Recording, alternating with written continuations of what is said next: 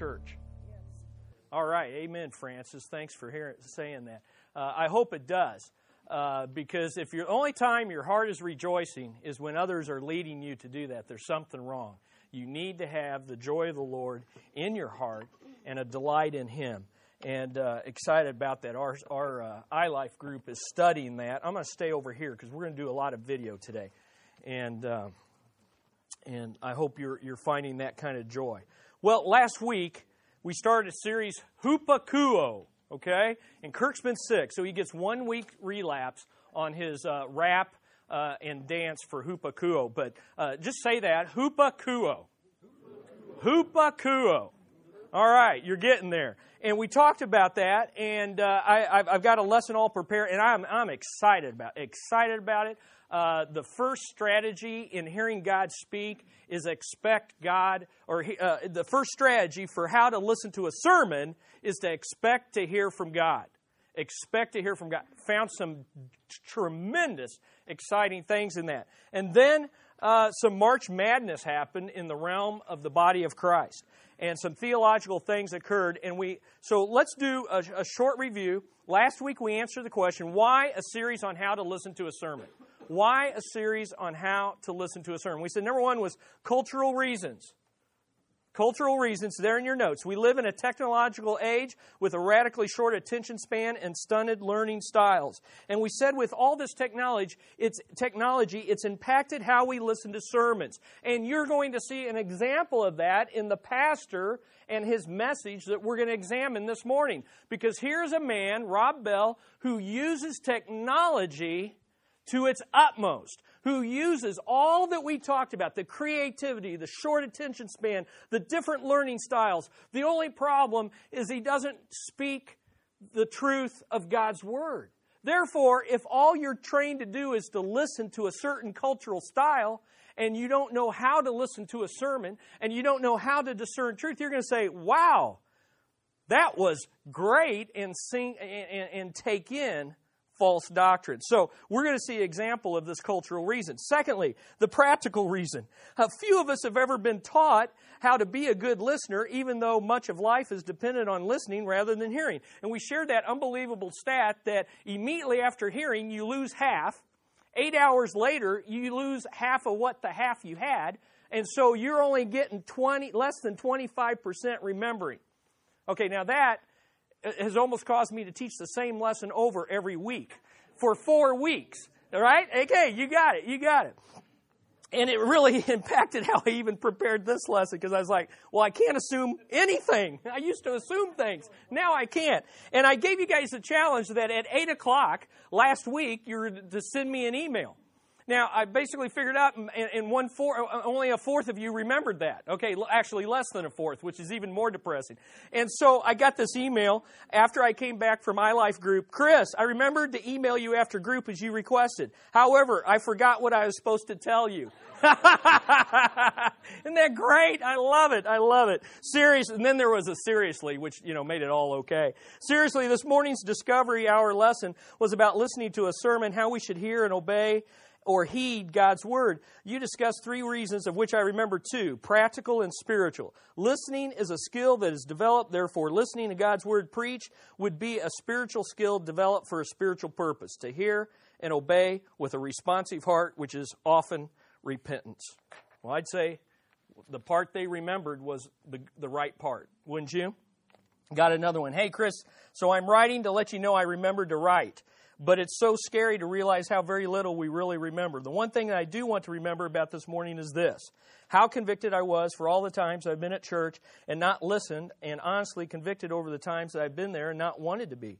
What a waste of opportunities that I've not gone there ready to listen and hear what God has to say to me. Wow, I'm so grateful that you're teaching this, and I'll be more ready to listen than I've ever been. God is at work here. Thanks again. Isn't that good? Amen. Good things to remember. Okay, practical reason. Third reason we looked at was spiritual reasons. We're all born spiritually deaf. Hard of hearing, hard of heeding. If God doesn't do a miraculous work in your life, you will sit here, listen, and it will not change your heart. The fourth reason was the biblical reason. One of the main biblical words for hearing actually means obeying. One of the main words. And that's the word hupakuo. Hupa means under. Kuo means to listen. And so when you're hupakuo, when you're doing hupakuo, you are placing yourself under that which you hear and under it in order to obey it. But I want to give you a fifth reason today, and it's the basis of the lesson. There's a theological reason. There's a theological reason that really was brought home to me this week with the release of this book that we're going to talk about. Notice what it says. Why do we need a series on how to listen to a sermon? Because not every preacher or sermon should be listened to, because some are false teachers that need to be rejected, and some are teaching false doctrine that needs to be refuted. That's why we need to know how to listen, so that when we hear that which is false doctrine, we refute it. We know that's wrong and here's why. And when we know it's a false teacher, we reject him or her and say, that's not what we want to do. Let me give you a couple verses. 1 Timothy 4, 1 through 2. Now the Spirit expressly says that in their latter times, some will depart from the faith. They were professing Christians, professing the truth, and then they depart from it. Giving heed. Now notice, they're giving heed to deceiving spirits and doctrines of demons, speaking lies in hypocrisy, having their own conscience seared with a hot iron. We live in the latter times. It should not surprise us that men and even women who teach the Bible and start out biblical drift into heresy, drift into false teaching. Now, how many of you believe that's possible? How many believe that we're in a time where that is greater than ever? Well, then, if that's the case, then we ought to, then we shouldn't be afraid to address it when it's there. And yet, in American Christianity, there is a growing reservation to address anything that is negative. And this whole cultural spirit of being a hater. Well, if you critique someone's doctrine, if you say, in a sense, call, if it quacks like a duck, if it walks like a duck, if it looks like a duck, but you call it a duck, you're a hater. You're a hater. Well, no. Now, I may be saying it in a rude, unloving, critical, self-righteous way. And if I am, I'm a sinner that needs to repent and confess. But if I'm speaking the truth in love, in order to protect the flock, in order to proclaim the truth, and in order to fulfill the biblical injunctions that we're going to read, and I do it in love, then I'm not a hater. I'm a lover. Because there's nothing more unloving than to not address error. There's nothing more unloving than to cover sin and not dealing with it before the Lord. And so let's listen to 2 Timothy 4, verse 2. Here's what Paul says to Timothy. Preach the word, be ready in season and out of season. Now, what's that mean? That means preach it when it's acceptable to your hearers and preach it when it's politically incorrect. Preach it even if they call you a hater. Preach it anyway. And then he says, reprove, rebuke, and exhort. Now, see, we like the exhort part. What we don't like is the reprove and rebuke part, which is also part of the command. But then here it is, with complete patience. Now, there's the challenge, isn't it? When you're right, others are wrong. No matter how much you want, the key is patience, humility, compassion, and love, but not at the sacrifice of truth. And then he says this, 2 Timothy 4, verse 3, for the time is coming when people will not endure sound teaching. You know what I see in that, in light of our series? There comes a time when God's people no longer know how to listen to a sermon. They don't, and it's funny, endure sound teaching. Now that means to persevere in. There's a whole lesson here. We'll get. I just see a lesson, Jerry. There's a lesson right there. Endure sound teaching. But having itching ears, they will accumulate from themselves teachers to suit their own passions. There is no greater way to do that ever now than through the internet. I can download my itching ear teachers. I can upload my itching ear teachers. I can MP3 them. I can CD them. I can DVD them.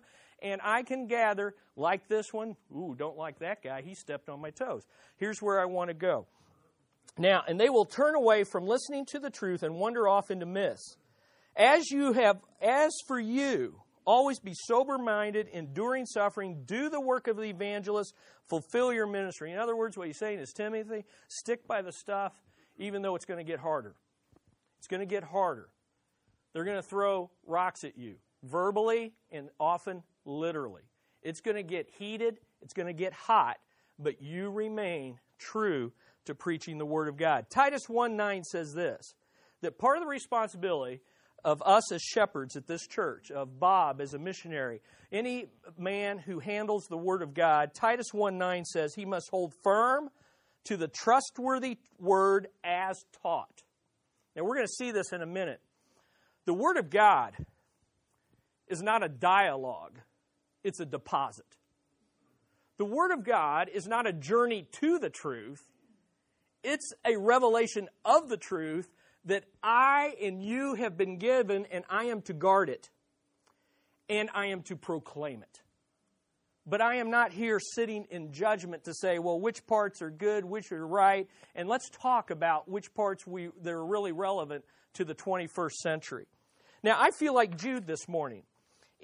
Jude started out writing Jude in verse 3. Here's what he says. Beloved, although I was eager to write to you about our common salvation, I found it necessary to write, appealing to you to contend for the faith that was once for all delivered to the saints. In other words, I started out this direction. So I started out this week preparing a lesson on how to hear God speak, expect to hear God speak. And all this week was filled with a man's book who proposes to be speaking for God, but is really speaking man's wisdom. And so, beloved, I had every intention to go this way, but pardon the interruption for a lesson about a book on heaven, hell, and the fate of every person who has ever lived by Rob Bell. That's the book that was released this week. In fact, its release was pushed forward because of the buzz on the internet over what this famous, influential, young, dynamic, creative pastor has released a book entitled Love Wins. Love Wins, subtitle, A Book on Heaven, Hell, and the Fate of Every Person Who Ever Lived. Sound familiar? Almost sounds like our series, Is Jesus the Only Way, right? Billions and billions hang, well, very different from our series, as you will see. Okay, let's take a look at it. Before we look at the video, let's take a look. Who is Rob Bell? He graduated from Wheaton College, which is a Bible college that is a very reputable Bible college. Fuller Theological Seminary in California. Where does he pastor? He's the founding pastor of Mars Hill Bible Church in Grand Rapids, Michigan. It's reported that over 10,000, I've heard reports of 7,000 to 10,000 people worship there on a weekly basis. And he has the Pneuma series, a small group videos. And Audra was telling me beforehand, the Baptist Student Union at her college used these videos. That doesn't mean everybody that used them is, crazy. But it does mean, do you see the influence? In these videos, there's 19 of them. You don't make 19 of something unless they're highly successful and people are buying them. By the way, those were published by Zondervan, who refused to publish this book because of its doctrine. All right, so there does come a time where even a publishing house that's in it for the money, and by the way, please understand, almost all of our Christian publishing houses are now owned by secular companies. So the idea of relying on the name of your publisher to say this is sound doctrine, now Moody may still be the name you can trust. That's their tagline. But many like Word Publishing, these are all they're owned by secular companies, and secular companies are in business for one reason. That's make money and sell. Okay, now, so his influence is huge. Now, what is he known for? He's an effective communicator who uses creativity, technology, and most of all, the use of relevant questions as a means of evangelism. He is a recognized leader in the emerging church movement, and that is a movement And I admit I have not personally studied this one out, and so I'm not going to speak with authority on it, but it's a movement that is seeking an evangelistic strategy in large part to even win Christians back to the faith. The only problem is some say rather than the emergent church being an evangelistic strategy, it's really the last rung for evangelicals before they descend into liberalism. Okay, and you're going to see evidence of that in what we're going to look at. Now, why should I care? Okay, so catch up with me here. Why should I care? Well, here's how I put it. Rob Bell is the Elijah to Clark Pinnock's Elijah. Remember me talking about in our series on inclusivism, Clark Pinnock? Well, Clark Pinnock was a scholar who died during our series. Okay, so we're talking about a guy whose influence is only extended now through his books, and he's a scholar, and crazy people like me that are, going to school to study these things, read those books. You guys won't. But we're not talking about Rob Bell. We're not talking about Clark Pinnock anymore. He's in heaven. Now we're talking about the guys that scholars influence. And guess who scholars influence? They influence pastors. Guess who pastors influence? They influence lay people. Guess who lay people influence? The on-the-ground work for the mission of God. So you need to care about scholarship. We need godly scholars because scholars train preachers, and preachers lead churches, and people listen to pastors. Well, often they do. He is the latest prophet to proclaim, publish, and promote a false view of the gospel that is called inclusivism. So you want to write in there inclusivism. Now, after last week's stats that people only remember one quarter, I was like, well, can I assume that the 12 weeks in which we tackled this topic, everybody remembers that? Well, I now know, no, I cannot. And I'm not going to go through this, but I put the content there for you. And what we're going to see is this. Notice it says, what was the Is Jesus the Only Way to God series all about? We address this topic of inclusivism. That Jesus is the only way to Christ, but people are going to come to Christ if they're just sincere. Even if they have never heard the gospel, they're going to still be able to come to Christ. Which then ends up being universalism. Everybody, first it becomes pluralism. There's many ways. Christ is going to save you, but there are many ways He's going to save you, even if you don't ever hear of Him. And then it ends up being universalism, which is simply, we're all going to get saved in the end. All right? Now, I have the little match the ism there. Well, let's look at the questions. 3 questions in this question. Is Jesus the only way to salvation? We taught in that series, and you can go to glenwoodconnection.org. You can listen to the whole series. Will anyone experience eternal conscience torment under God's wrath in hell? Rob Bell's going to answer that. Is the work of Jesus necessary for salvation? Rob Bell's going to answer that in his book. Is conscience faith in Jesus necessary for salvation? Rob Bell's going to answer that in the book. In fact, he's going to raise all 3 of these questions in the promotion for his book that we're going to see. Remember, he's a great guy that raises questions. Well, questions are great. It's how you answer them.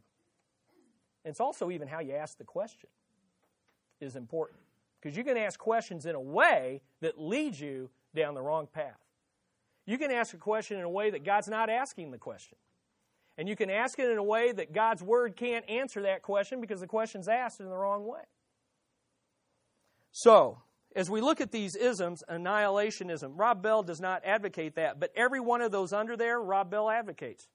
He advocates universalism. Everybody's going to be saved in the end. That's the name of the book. Love wins. Who wins in the end? Love wins. Love wins everybody in the end. Pluralism. It's not just Christ. God's love's going to melt hearts everywhere. Inclusivism. They don't have to know about Jesus. They'll meet Him after death. That's post-mortem salvation. All right, so here we are. 2 axioms drive inclusivists, we said in our series. Axiom 1, the love of God for all people and His desire for salvation. Axiom 2, the necessity and finality of Jesus Christ for salvation. Now, underneath that, I have a quote by Rob Bell that sums up the main message of this book. Now, when you read that quote, you see inclusivism. You see the 2 axioms. God is love. Love is the ground of our being. There's axiom number 1.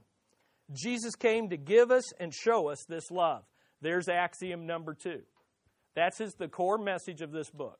Now you're like, I am thoroughly confused. That's all right. Rob Bell is going to help you understand it. Okay, so let's look at the promotional video. This is a promotional YouTube video to get you to buy his book, and started the whole controversy this week.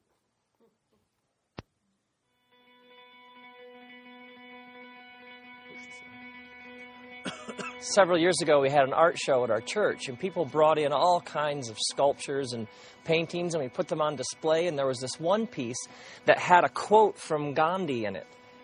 And lots of people found this piece compelling. They'd stop and sort of stare at it and take it in and reflect on it, but not everybody found it that compelling. Somewhere in the course of the art show, somebody attached a handwritten note to the piece, and on the note, they had written, "Reality check, he's in hell."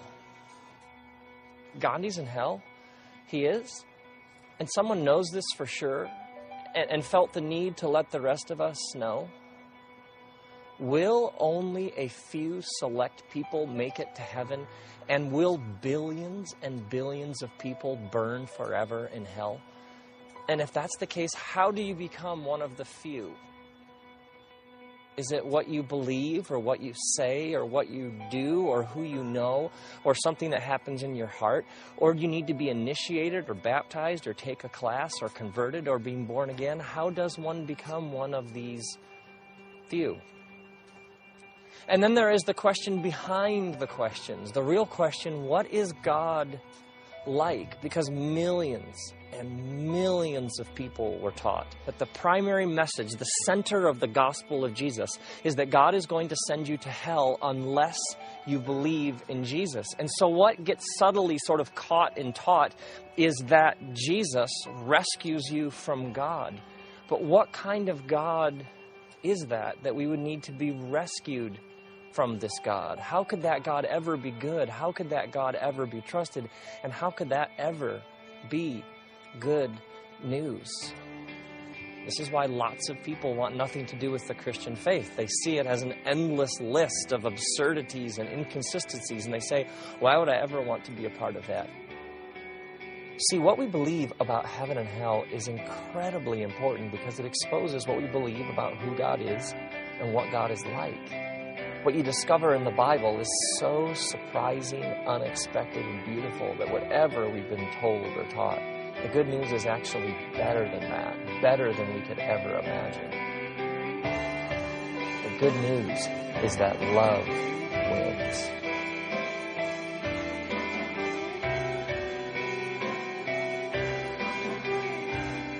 Come inside, and I'll tell you how that all works out. Okay, impressions. Now, we only have about 5 minutes to deal with it because we got 2 other ones to do with.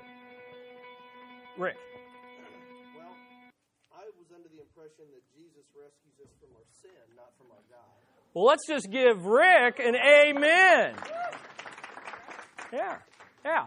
But now, here's the problem with false teaching. There's grains of truth in that. If we do not know the gospel and teach the gospel as God presents it, rather than maybe how we have received it, because we haven't hupakuo, we haven't really listened to the sermon, or maybe the pastor got passed down a distorted, an imbalanced message. Not a wrong message, but an imbalanced message. We can make it somehow be like the God of the Old Testament is the angry father. The God of the New Testament is the loving Son. And by the way, this is basically the message of Catholicism. That the suffering Son and the grieving mother, Mary, stands in the way of the angry God that's going to judge your sin. This is why we're doing 90-Day Bible, is so that you can read the whole Bible in 90 days and see that the God of the New Testament is a God of the Old Testament is a God of compassion. And by the way, the God of the New Testament, Jesus Christ, is a God of wrath. And they're a trinity. They love, the Father sent the Son and loves the Son, and the Son obeys the Father. And the problem is, yes, our sin. Okay, so great impression. Another impression.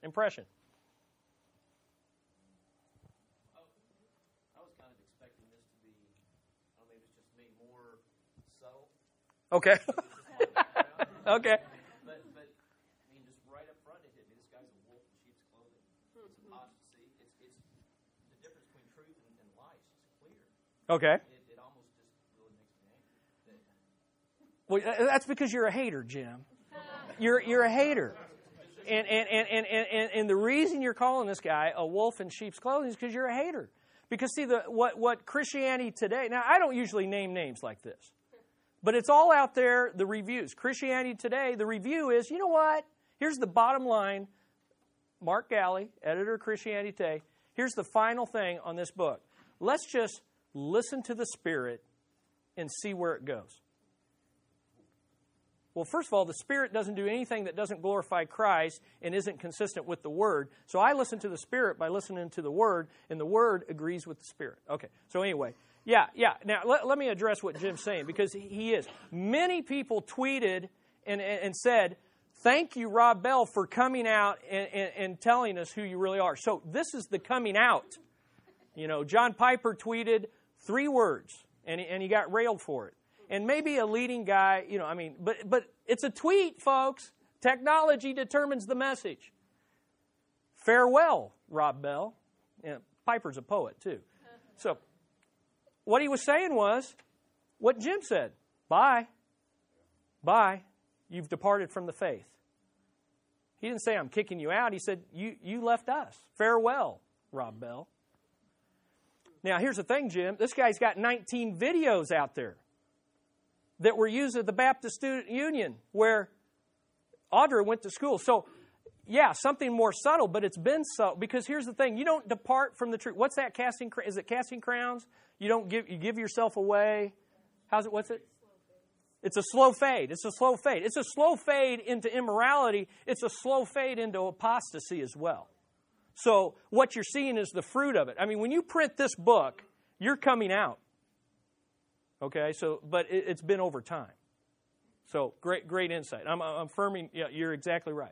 There's no missing this. What I'm trying to say is evangelical Christianity is not as clear as this, as what I'm going to show you in a minute, as the secular media has greater discernment than the evangelicals. Jim is the oddball evangelical. Go out on the internet. Go see. But you're in good company. Chris, you're overreacting. You never made a statement. You only asked questions. That's right. That's right. That's another impression, okay? He just asked questions. And you see in these interviews, it's very obvious he's teaching universalism. Faithful biblical people see it, and secular media sees it. It's only moderate, and let me put this, I want to be gracious. Undiscerning Christians are the only ones that are not seeing it. So, are you a universalist, Rob Bell? What would Rob Bell say? No. But if it walks like a duck, quacks like a duck, looks like a duck, what is it? It's a duck. And we don't have to rely on Rob Bell telling us who he is. God's Word gives us discernment. And again, we don't, Rob's not here. That's not the point. The point is to connect with you. But here's the thing. I may never meet Rob Bell, but as a shepherd, I'm going to buy his book. I don't recommend you doing that. I don't think you need to do that. Some of you may want to do that. That's fine. But the point is, whether I ever meet him or not, he's influencing people. And whether he attends my church, he's influencing my flock. Potentially. But we're gonna be proactive and just cut it off at the beginning. Okay? All right, one more time, one more impression. Good observation, Todd. And this is his MO, is to ask questions. But what other person in the Bible's MO was to ask questions? Who? Yes. Satan. How did we get into this mess? Has God really said? Satan didn't come out and say this, that, hey, I'm the devil, I'm God's enemy, join my side. No, he asked questions. And did God say you would really die? It all starts with questions that if you don't answer with the Word of God, it gets you thinking and it leads you down the wrong course. Okay, that's all. Anybody else is just dying? All right. Do what? Get a call. Yeah, I'm sure he will. He's made it every place else. All right. I have given you, tons of questions to look at just from that promo.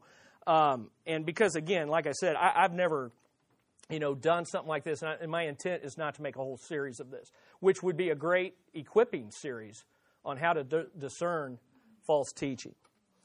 But I've given you enough here that you can go back on YouTube. You can listen to this again and dissect this down if you want and break it down and see some of the conclusions. But I will say this about it.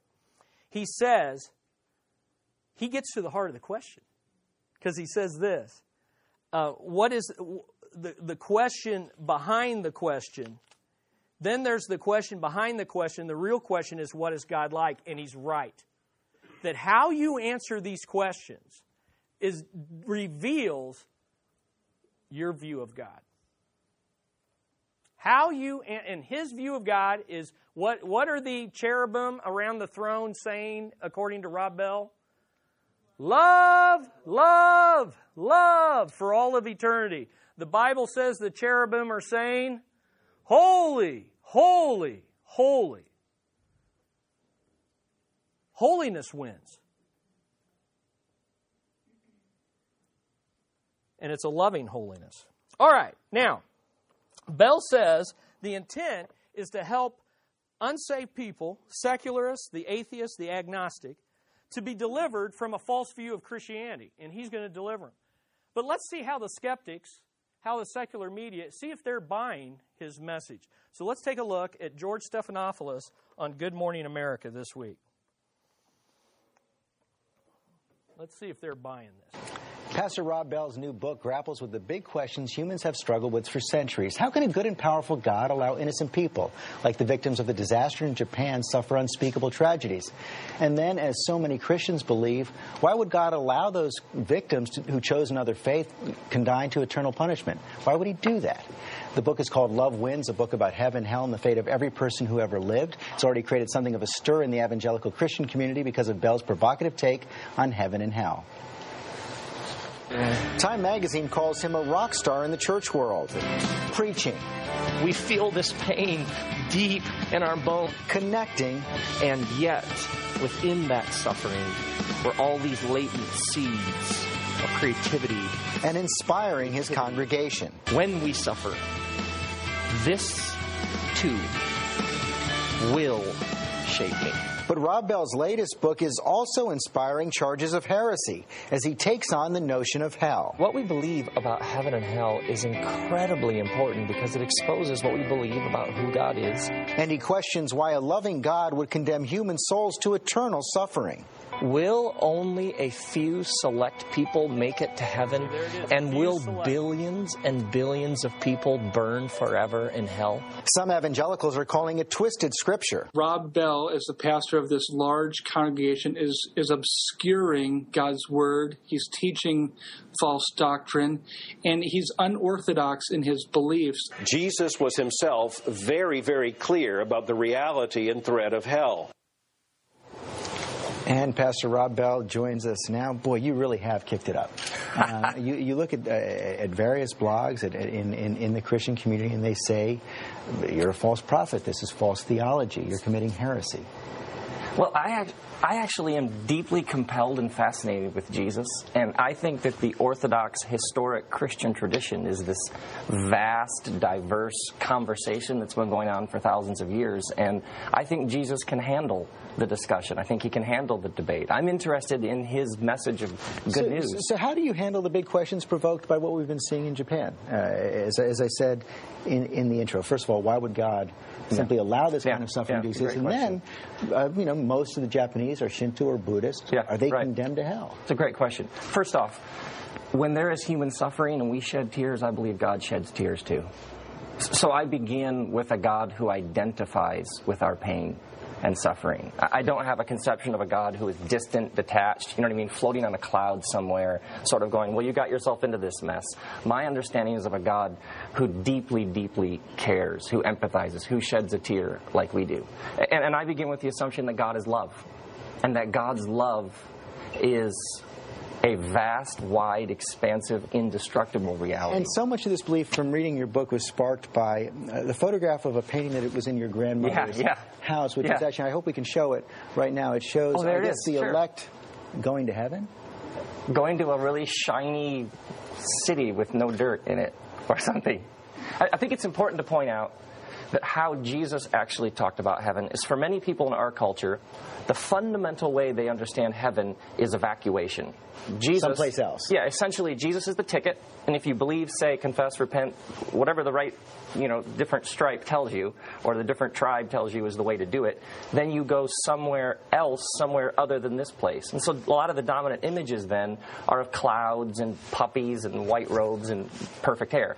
But Jesus' fundamental question was, how do we bring heaven here? His prayer, God, your will be done on earth as it is in heaven. So his understanding was the union of heaven and It's earth. something you have to create right now. Well, it is an invitation to take part in the life of heaven now, and that's a really huge... And then flip it around, of course, the images of hell that, you sort of brought up with, whether, let's say they're metaphors, fire, darkness, distance, punishment. Well, you and I, we have this invitation every day for love, joy, peace. We can forgive our enemy, or we can throw a stone back. We can create all sorts of hells right now if we want to. Genocide, rape, abuse, financial schemes. But then what do you say to those who say those who commit genocide and rape should be consigned? Well, I think that at the core of the human experience for thousands of years has been this longing for justice. The tyrannical dictator who is killing innocents. There's something within us that says, hell's about. Well, something within us says that person needs to be held accountable. That person needs to be brought to justice. That is throughout the Christian and out of the Jewish tradition, like the prophet Amos, let justice roll like a river. I think that's a profound human longing we should hold on to. The problem is when it becomes those bad people, as if my hands are clean. You know what I mean? And then hell becomes this, it's all for those people who are terrible and wrong, and then it becomes a way to not own up to your own contribution. So we're all sinners, and then so you have a problem with the idea that God would create sinners who would then choose hell?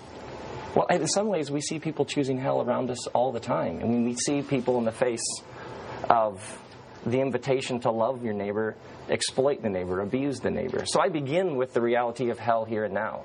I also begin with the reality of the life of heaven here and now. Jesus kept saying, heaven, the kingdom of heaven, it's here now, it's among you, it's upon you. I wish we had a lot more time for this.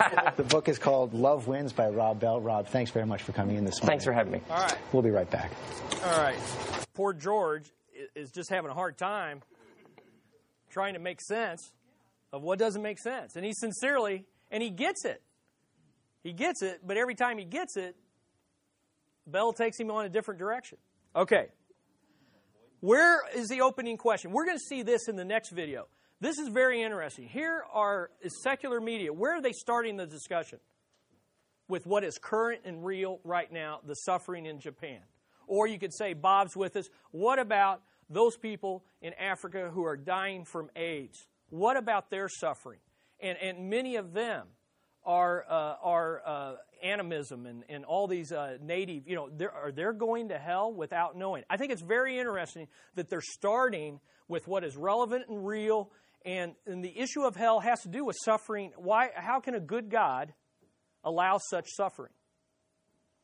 And it puts God on trial, and if you're not careful, it puts you on the defensive rather than understanding, hey, this suffering is not from God, it is from, as Rick said, our sin. Okay, there's whole ways of doing that. What's interesting is, how does God respond to how does Bell respond to this question? And then, as so many Christians believe, how could God allow these victims who chose another faith to die eternal punishment? Why would he do that? What was Bell's answer? Well, first of all, his first answer let me say this. His first answer to the question is, are you a heretic? Did you remember his answer? Are you a heretic? Here's his answer. I am deeply compelled and fascinated with Jesus. Well, again, I don't want to be a hater, but good for you. The whole world, Satan is deeply compelled and fascinated with the Savior. Now, can you imagine me on GMA? Chris, they're calling you a heretic.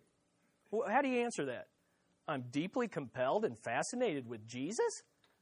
I'm going to say, no. That's scary.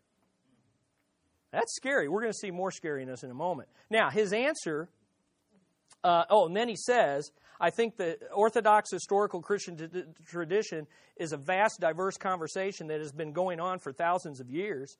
And I think Jesus can handle the discussion and handle the debate. Well, first of all, we didn't ask about Jesus. We know he's not a heretic. We asked about you. We know Jesus is okay. He's on the throne. You'll come and go, and he'll be fine, and as will the Christian faith, by the way, as will your faith.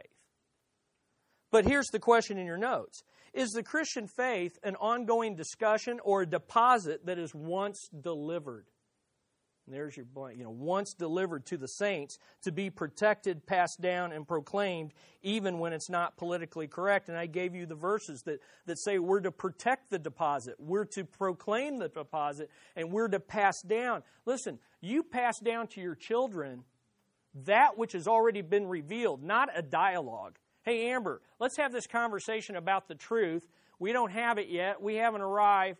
But Morgan, you go off to college and dialogue with your profs and continue the journey to truth. Now, I don't think that's what your mama wants for you, right? You in YouthQuake, and you from your mom, dad, and you from this church, a deposit has been handed to you.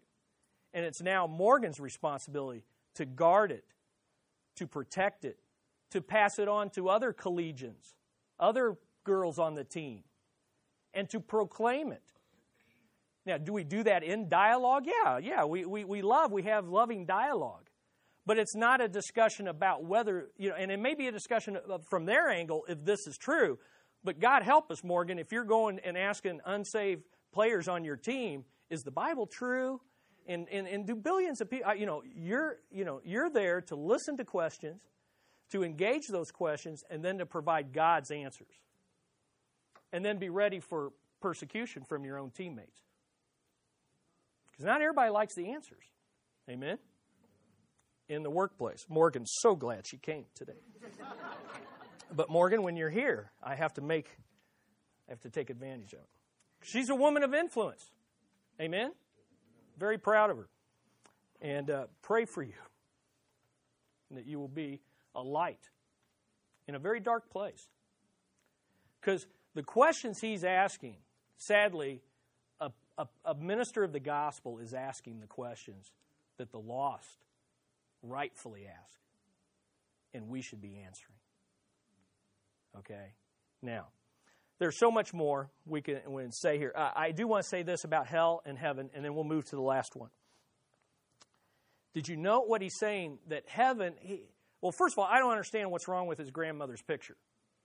It's the bridge illustration of the gospel, and the bridge from being lost and separated to God to being in God's presence for all of eternity was the cross.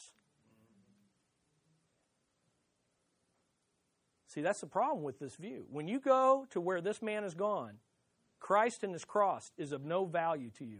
It is not a treasure to you. It is not your greatest thing to proclaim. If you notice in all of this, Jesus is just not there, except as a deeply fascinating, compelling individual, somewhat like Elvis, who I find deeply compelling and fascinating as well, but I'm not trusting him for my salvation. Did you notice what he said about hell? We choose hell all the time. Hell is rape. Hell is suffering now. Folks, there is nothing that we go through, even the worst of AIDS and the worst of the Holocaust, compares to eternal hell and the wrath of a holy God. Suffering now, hell later. And so that's an important part. Okay, I saved the best for last. This is Martin Basher, made famous as an interviewer of Diana, Princess Diana, and Michael Jackson. This is just, this doesn't even need, a lot of commentary. One megachurch pastor has ignited a theological firestorm by suggesting that our response to the Christian message in this life will not necessarily determine our eternal destiny. In his book, Love Wins, Heaven, Hell, and the Fate of Every Person Who Ever Lived, Rob Bell says that ultimately all people will be saved, even those who've rejected the claims of Christianity. He argues people will eventually be persuaded by God's love, post-mortem, in the life to come. And Pastor Rob Bell joins us now. Good afternoon, sir. Before we come to talk about the book, just help us with this tragedy in Japan. Which of these is true? Either God is all-powerful, but he doesn't care about the people of Japan and therefore they're suffering, or he does care about the people of Japan, but he's not all-powerful. Which one is it? I begin with the belief that God, when we shed a tear, God sheds a tear. So I begin with a divine being who is profoundly empathetic, compassionate, and stands in solidarity with us. Secondly, the dominant story of the Scriptures is about restoration, it's about renewal, it's about rebirth, it's about a God who insists in the midst of this chaos, the last word hasn't been spoken. And so people of faith have clung to this promise and this hope that God will essentially fix this place. And it's a beautiful hope, and I think we ought to keep it front and center, especially right now. So which of those is true? He's all-powerful and he cares, or he cares and is not all-powerful? I think that this is a paradox at the heart of the divine, and some paradoxes are best left exactly as they are. Okay. This book you've written has been stirring some controversy because the implication is, as you put it, God's love will eventually melt hearts. That's what you say in the book. So are you a universalist who believes that everyone can go to heaven regardless of how they respond to Christ on earth?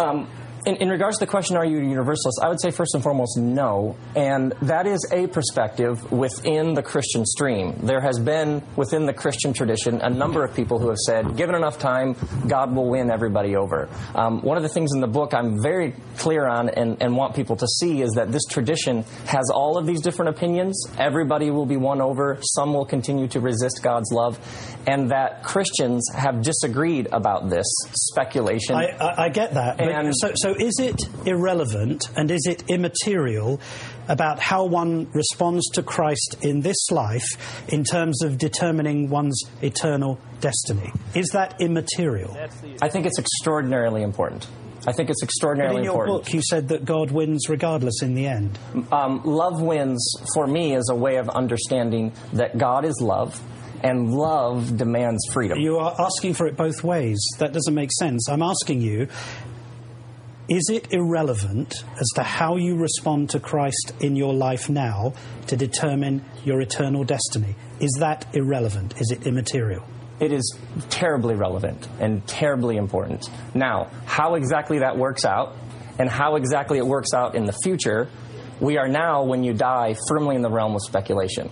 And my experience has been that a lot of Christians have built whole dogmas about what happens when you die, and we have to be very careful that we don't build whole doctrines and dogmas on what is speculation. I'm not talking about what happens when you die. I'm asking you how you respond here and now. And the question I'm asking you, and what you seem to be saying in this book, is that God will melt everyone's heart eventually, some even post-mortem in death. So you're the one making the speculation about the afterlife. What I'm asking is it irrelevant and immaterial about how you respond to Christ now to determine your eternal destiny? Is that relevant or irrelevant? Does it have a bearing or does it have no bearing? I think it has tremendous bearing. It also, at the same time, raises all sorts of questions, and that is why the discussion is so lively and vibrant. Namely, what about people who haven't heard about Jesus? What about the woman I talked to a couple weeks ago who was abused by her pastor? And so for her, Jesus is tied up in all sorts of things, and I assume that God's grace gives people space to work those sort of issues out. One critique of your book says this: there are dozens of problems with Love Wins. The history is inaccurate, the use of Scripture indefensible. That's true, isn't it? No, it's not true. So why do you choose, for example, to accept and promote the works of the early writer Origen, and not, for example, Arius, who took a view of Jesus' deity as in being not God? Why do you select one and not select the other? Because, first and foremost, I'm a pastor. And so I deal with real people in a real world asking and wrestling with these issues of faith. And what I have discovered over and over again is there are people who have questions and hunches and have sort of, I'm really struggling with this. And when you can simply give them the gift of, by the way, within the Christian tradition, there are scholars and theologians and there are other people who have had the same questions. They have had the same theories. You've just indicated, though, one of the problems with this book, which is, in a sense, you're creating a Christian message that's warm, kind, and popular for contemporary culture, but it's frankly, according to this critic, unbiblical and historically unreliable. That's true, isn't it? No. What you've done is you're amending the gospel, the Christian message, so that it's palatable to contemporary people who find, for example, the idea of hell and heaven very difficult to stomach. So here comes Rob Bell. He's made a Christian gospel for you, and it's perfectly palatable. It's much easier to swallow. That's what you've done, haven't you? No, I haven't. And there's actually an entire chapter in the book on hell. And there's throughout the book, over and over again, our choices matter. The decisions we make about whether we extend love to others or not, the ways in which we resist or we open ourselves to God's love, these are incredibly important. How much is this book you working out your own childhood experience of being brought up in a fairly cramped evangelical family and really finding that difficult as you became an adult? How much is this actually that? Oh, I would totally own up to that in a heartbeat. I think we are all on a journey, and we all were handed things. You were handed things. I were handed things. This is the way the world works. This is what matters. This is what doesn't. Here's who these people are. Here's who these people are. Here's who's in. Here's who's out. We've all been handed these things, and we spend our lives sort of pushing back and questioning and probing. I think that's what makes it so engaging. It's part of the joy of life. Pastor Rob Bell, thank you very much for joining us. And your book is called Love Wins, a book about heaven, hell, and the fate of every person who ever lived. Thank you. Okay. Whoa. All right. Just a couple things. First of all, he starts out by summarizing this book. And he says, listen, just summary. He says, he's saying what Bell's book. Our response to the Christian message in this life will not necessarily determine our eternal destiny. That's post-mortem salvation. Rob Bell says ultimately all people will be saved. That's universalism. Even those who have rejected the claims of Christianity, that's pluralism. People will eventually be persuaded by God's love post-mortem after death in the life to come. That's post-mortem evangelism. Basser did not mention that Bell believes that all this while still claiming Jesus is in some way involved. That's inclusivism. Here's the introduction. What does Bell say to that introduction? He smiles and says nothing. Now that tells you everything. Again, picture me or any other faithful preacher of the gospel being introduced that way on national TV. And not saying, well, before we start, that's wrong, that's wrong, that's wrong, that's wrong. And not just smiling. A wolf in sheep's clothing. And Basher got to the key issue. If all what you say is true, then making a decision for Christ in this life is irrelevant. Oh, it's tremendously important. Just like Jesus is compelling and fascinating. But what did he say? It's tremendously important, but to speculate what that decision means after death, no one knows. This is great. Let's go evangelize for Easter coming up. And tell every people to decide for Christ, but realize your decision, we have no clue what it's going to mean in eternity. Pack it up. Pack it up. Okay. What should we take away from today's lesson?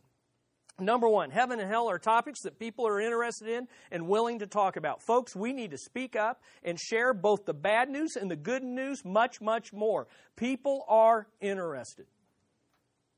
Number two, not every pastor is preaching biblical truth about heaven and hell. No matter how good their communication skills, how slick their videos, how big their church, or how hip their ministry is, we need to learn to discern between what is right and wrong, what is true and false, what is biblical and unbiblical, and not buy into a dialogue when there's been a deposit delivered once and for all to the saints. Number three, the Bible is clear on the importance of responding to the person work of Jesus Christ right now before we die. Therefore, we need to learn to hupakuo, quick to hear, quick to respond to what God has said. If you do not know where you are going for all of eternity, this man is wrong. You don't have to speculate. Christ has been there. He's risen from the dead. He can save you today from your sins and be with Him forever and start eternal life right now for all of eternity. And death will just be entrance into His glory. So run to Christ, place your faith in Christ, confess your sins, turn from them, and turn to our living Savior. And by the way, Jesus knows far more than Rob Bell or me, because He's been there, He conquered it, and He can give you the same resurrection life. Amen? Man, if this doesn't psych you up for Easter, I don't know what does. Extravaganza, let's be involved. Amen? Amen. Let's pray. Father, we thank You that You are a gracious God, that we were born spiritually deaf, dumb, blind, and dead, and separated, and cursed by our sin. And You in Your grace enlightened us. You drew us to Your Son, Jesus Christ. You brought people into our life who had answers, not because they were so smart, but because they had hupakuoed. They had submitted to Your word, and they knew Your answers, and they shared them with us. And we know that You will build Your church, and Your truth triumphs. May we share it with a heart of compassion. In Jesus' name, amen. Amen.